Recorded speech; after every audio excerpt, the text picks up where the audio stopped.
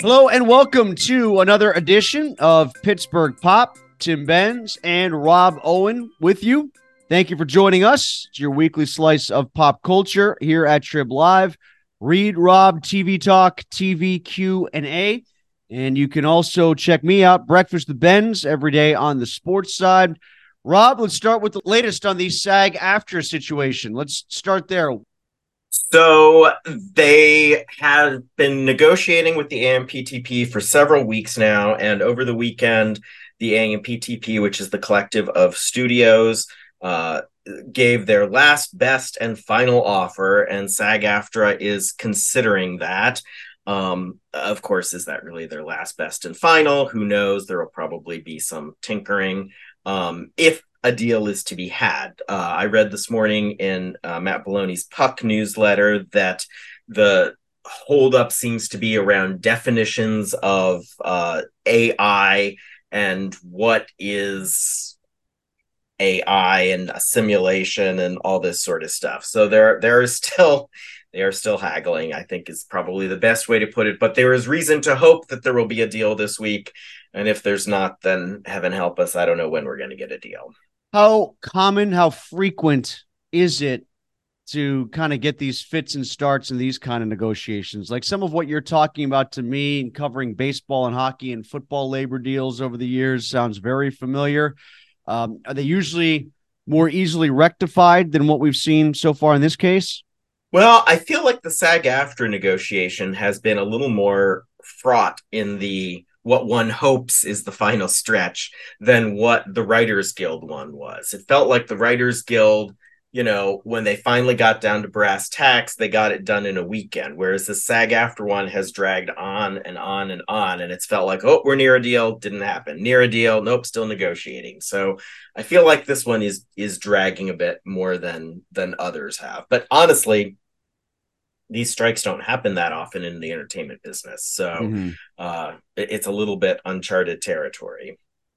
What's funny is I think I mentioned this before. I can't remember, but when it does come to repetition of the strikes, like I had watched that American Gladiators documentary on ESPN, the 30 for 30 on the American Gladiators. And every time there was a new reboot of American Gladiators, it was because there was a strike. There was a strike, yeah. Because there's no actual work being done to generate newly written material. You just go to something that's old and familiar and it's not written, like a new kind of reality show. By the way, speaking of reality shows, my God, this Golden Bachelor thing has taken on a life of its own. I mean, it is all over the place in terms of social media parody, whether it's like Saturday Night Live. I was at the Improv last night. A couple comedians were riffing on it. Like, it must be popular because everybody's making fun of it. It is doing pretty well in the ratings. I think I read something last week that the ratings were better for the Golden Bachelor than what they had been a year ago for Grey's Anatomy and Station 19 in that ABC Thursday night time slot. Let's get to an interesting note here about the future of the National Museum of Broadcasting, which apparently has a proposed site in East Pittsburgh. Is that right? Yes, that is correct. So this is something that's been gestating for quite some time. And last week they announced that there is a former Mellon Bank building at 701 Braddock Avenue in East Pittsburgh, near Keystone Commons and yards from the site of the first radio broadcast on the station that would become KDK AM in 1920. And that building is what they're going to use as the site for this proposed museum that will showcase the origins and evolution of broadcasting. So, long way to go before the doors open, but I think it's a significant step that they now have a location for it. So we'll just have to watch and see over the years if they manage to get it together up and running. Is this something, Rob, that had a lot of national momentum and Pittsburgh just became a logical spot because of the KDKA thing? Or is this something that Pittsburgh is trying to invent on a national level? My understanding is that this is very much a Pittsburgh thing. I don't think that there is necessary, because there is already a museum of broadcasting in Chicago. So I think this is much more a local grassroots up effort. I understand Bill Hillgrove is involved in this? Yes, he is the president of the Nonprofit Museum's Board of Directors, and he was at the announcement last week. Well, that'd be great for that site. And like you said, the history of being that close to KDKA would certainly be a nice tie-in. What's the fun? Have any idea about the funding behind this or the efforts? Like, how likely is it to transpire?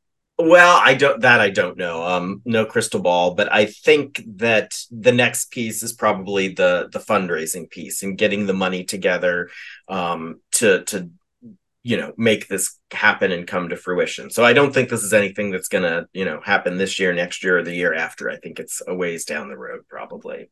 Did we inspire some change at QED, Rob?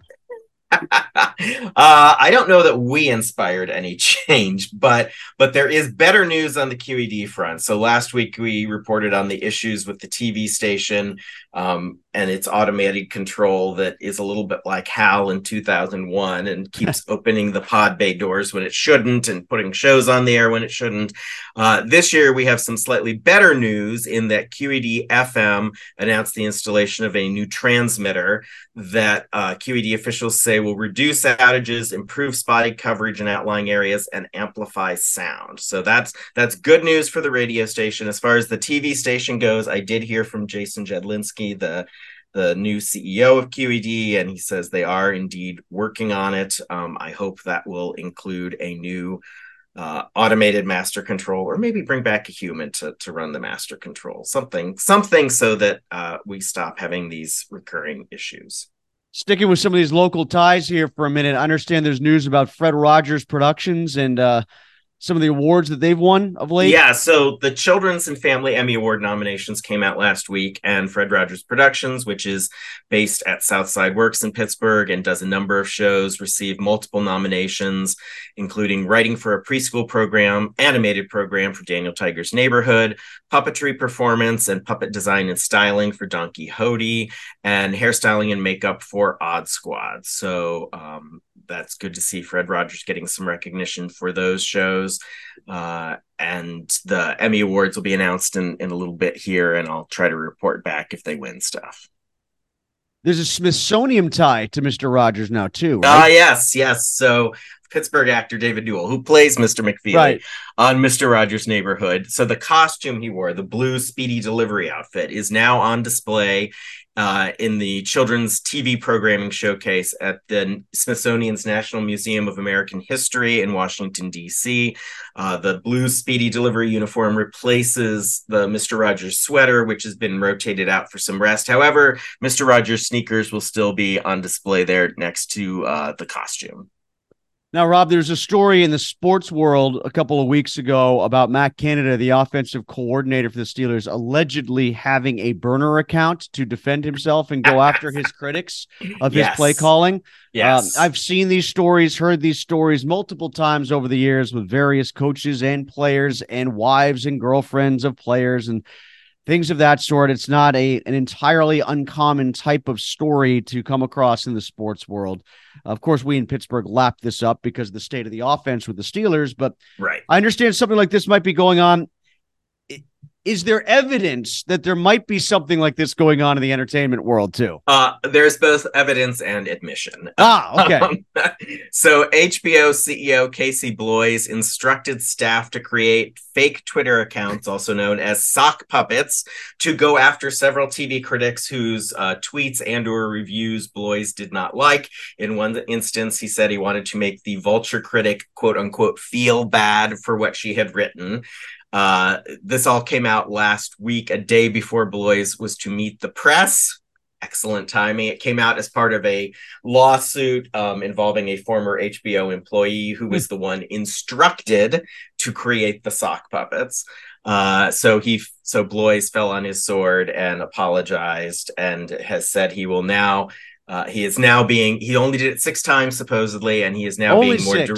Only 6, being more direct and sending direct messages to TV critics if he disagrees with their assessment. It's one of those things where it's like, come on, guys, I understand local TV executives, don't have as much on their plate, so they have time to be petty. I did not think that on a national level, somebody like Casey Bloys at HBO had the time to be petty, but I guess everyone has the time to be petty. So, yeah. I've not heard the phrase sock puppets before. I've only heard burner. Oh yeah, sock puppets. That is a term.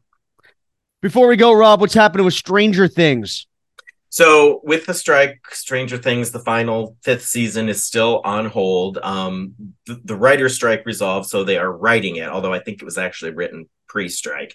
But they can't film it until the actors get back to work. However, there is a Stranger Things prequel stage show that is opening in London in the not too distant future, and we will post some little behind the scenes featurette that Netflix released today as part of their Geeked week of fandom about this Stranger Things prequel, which really comes pretty directly from the fourth season of the show and gives some backstories on characters that were introduced in that season. And you do get to see younger versions of like the Winona Ryder character and the David Harbour character in this London stage show, which at this point isn't coming to the US, but I have to think that if it's successful, that it'll come to New York at some point.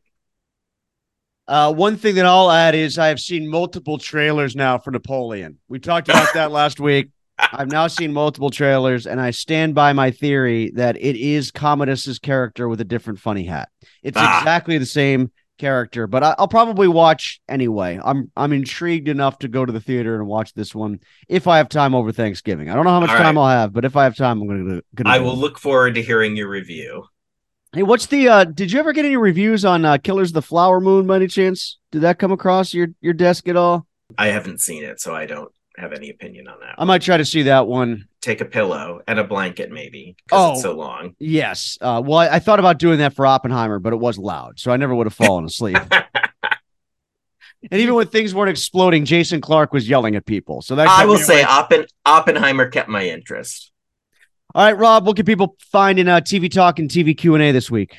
TV Talk, we've got a whole bunch of premieres. We've got NCIS Sydney, so the CBS franchise goes to Australia with some smart strike counter programming. We've got The Curse, a new Emma Stone series on Showtime. Wait, hold on for a second. If NCIS is going to Sydney, does like a koala actually kill somebody or a kangaroo? Not in the 2 episodes I saw, however, we did see a koala. Okay. And there was an Australian animal that was partially responsible for a death, but it was not a kangaroo or a koala that done it. It was a snake. Oh, there's a cliffhanger. Oh, you said I was going to guess a snake, but what else? I'm sorry, I cut you off. So The Curse with Emma Stone on Showtime and Paramount Plus with Showtime. For All Mankind is back for another awesome season on Apple TV Plus, and we have Hulu's Murder at the End of the World. And then TV Q&A did a WT anchor go part-time.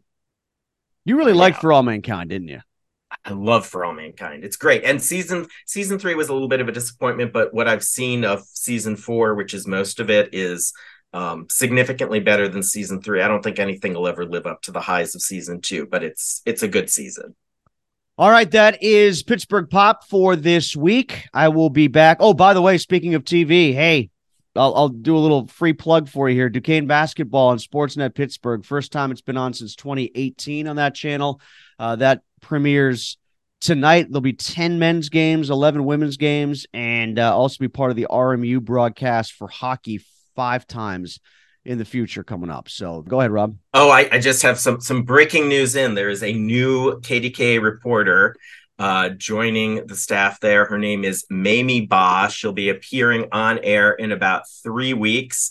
I'm not 100% sure what her role is going to be, if she's going to be a reporter or an anchor, but I will try and get that information and add it into the podcast story as we post it. So I can predict that in about 6 weeks, you'll be getting emails about why she's off. Exactly. Yes. 100%. This is Pittsburgh Pop, and it's always here each and every Monday on Trib Live.